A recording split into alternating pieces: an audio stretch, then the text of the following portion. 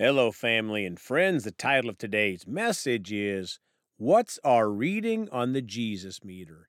Let's pray. Father, we come today so thankful. Father, you are a merciful God. You're a great and loving God. We come ready to receive. Change us, Father, with your word, and we choose to follow more closely, Father. Not what we want to believe, but what the truth is in your word, Father. And show us in Jesus' name. Amen. Well, folks are going to talk today about this topic. What's our reading on the Jesus meter? Another way to say it would be, how many of Jesus' teachings do we really follow? You know, one of my favorite Happy Days episodes years ago was when the Fonz had to say he was wrong. It took the whole episode. You know, our flesh does not like to admit that it was wrong or is wrong. And we see that so much in the body of Christ, the church today. You can show people in the Bible where their beliefs are wrong, and they will fight tooth and nail to tell you why their denominational beliefs are correct. And they twist the Word of God or leave scriptures out to justify their personal beliefs. How it must grieve Jesus to see people ignore so many promises of God that he paid for at Calvary because of a lack of faith. You know, Hebrews 11:6 tells us that it is impossible to please God without faith. Well, let's read that. Hebrews 11:6 from the Amplified Bible.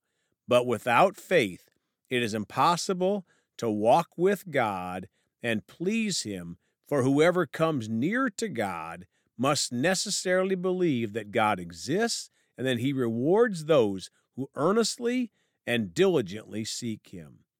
Folks, notice it says we can't walk with God and please him if we don't have faith.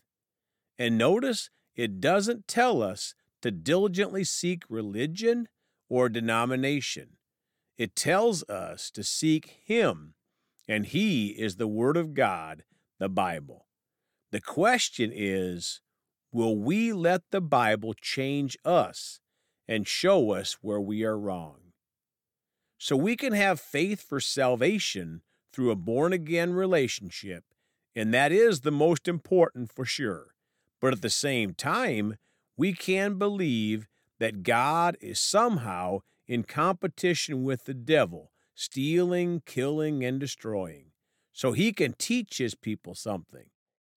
That is a totally unscriptural doctrine and a sad doctrine that far too many Christians choose to follow.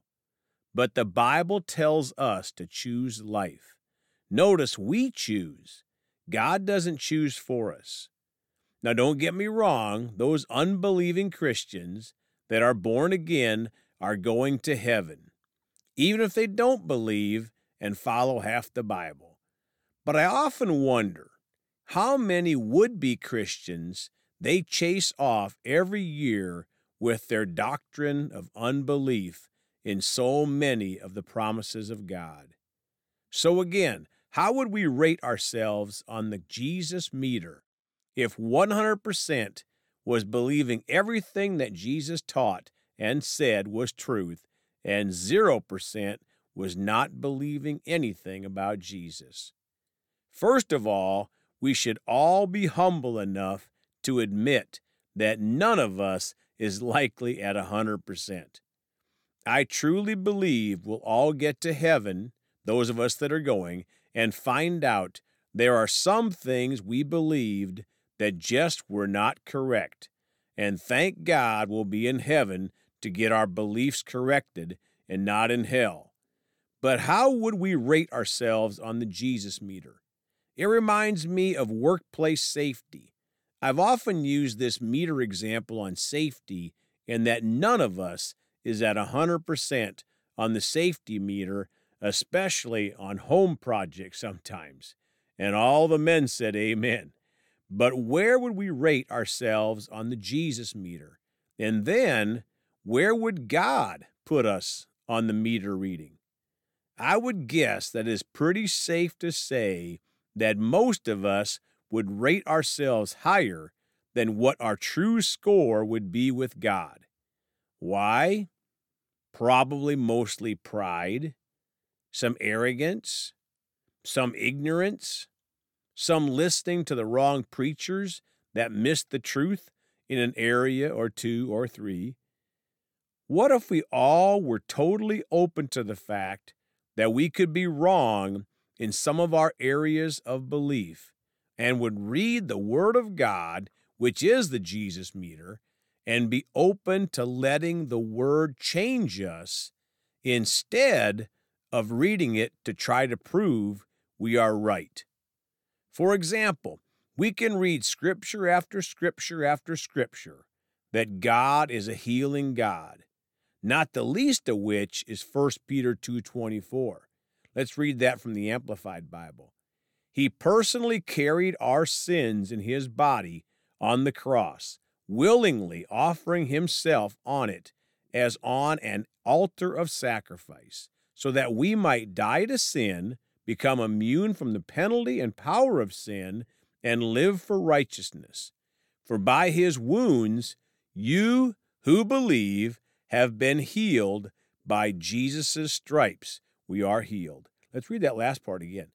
And by his wounds, of course, talking about the whipping post, you who believe, notice it's those who believe, have been healed by Jesus' stripes, and we are healed. My friends, Jesus took a physical beating at the whipping post, not a spiritual beating. And Jesus went everywhere and healed people of all kinds of sicknesses and diseases. But yet, like doubting Thomas, most Christians don't accept the promise of healing that Jesus paid for. Many choose to walk by sight. Well, I saw so-and-so die, and they were a believer. Where do they find Scripture to walk by what they see? But like doubting Thomas, until they can see Jesus in heaven and ask him, they choose to be a non-believer in the healing Jesus. Sadly, many of them will go to heaven early when God promised them a long life to be a blessing to others on this earth with that long life. My friends, we are told to not walk in the flesh and observe natural things, but yet so many Christians do. Again, they'll say, well, so-and-so got sick and died, so that must have been God's will. Our flesh wants to follow the sense realm so badly, but the Word of God is truth, and God cannot lie. So what rating would we give ourselves on the Jesus meter? And what would our true reading be from God? Do we just stay with the same meter reading all of our life because we are unwilling to be taught from the Word of God where we believe wrong and humble ourselves? Sadly, there are probably many that are unwilling to change from their denominational beliefs, even if the Bible teaches them differently. Let's not let that be you and I.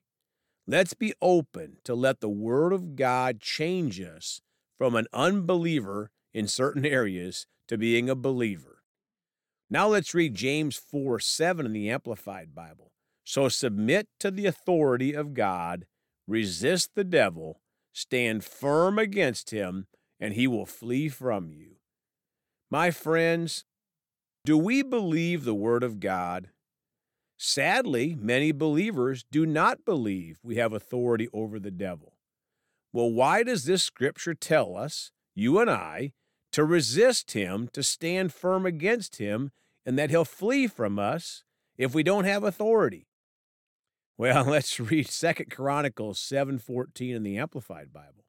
And my people who are called by my name humble themselves and pray and seek, crave, require as a necessity my face, and turn from their wicked ways, then I will hear them from heaven and forgive their sin and heal their land.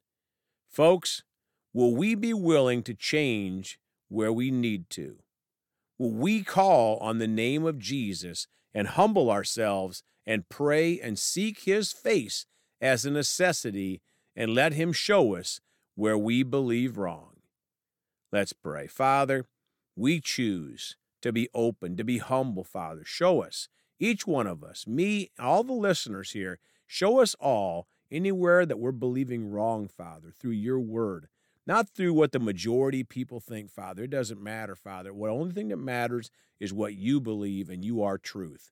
Show us, Father. We humble ourselves to be open for you to show us anywhere, Father, where we're not following your word, Father. We choose not to walk by sight, by the sense realm, Father, but walk by faith in what you spoke in your word. In the precious name of Jesus, amen. Well, folks, you can contact us at celebratejesusministry@gmail.com or by phone at 812-449-8147. We love you all. Please go talk to someone about Jesus today. And remember, Jesus thought about you on the cross at Calvary.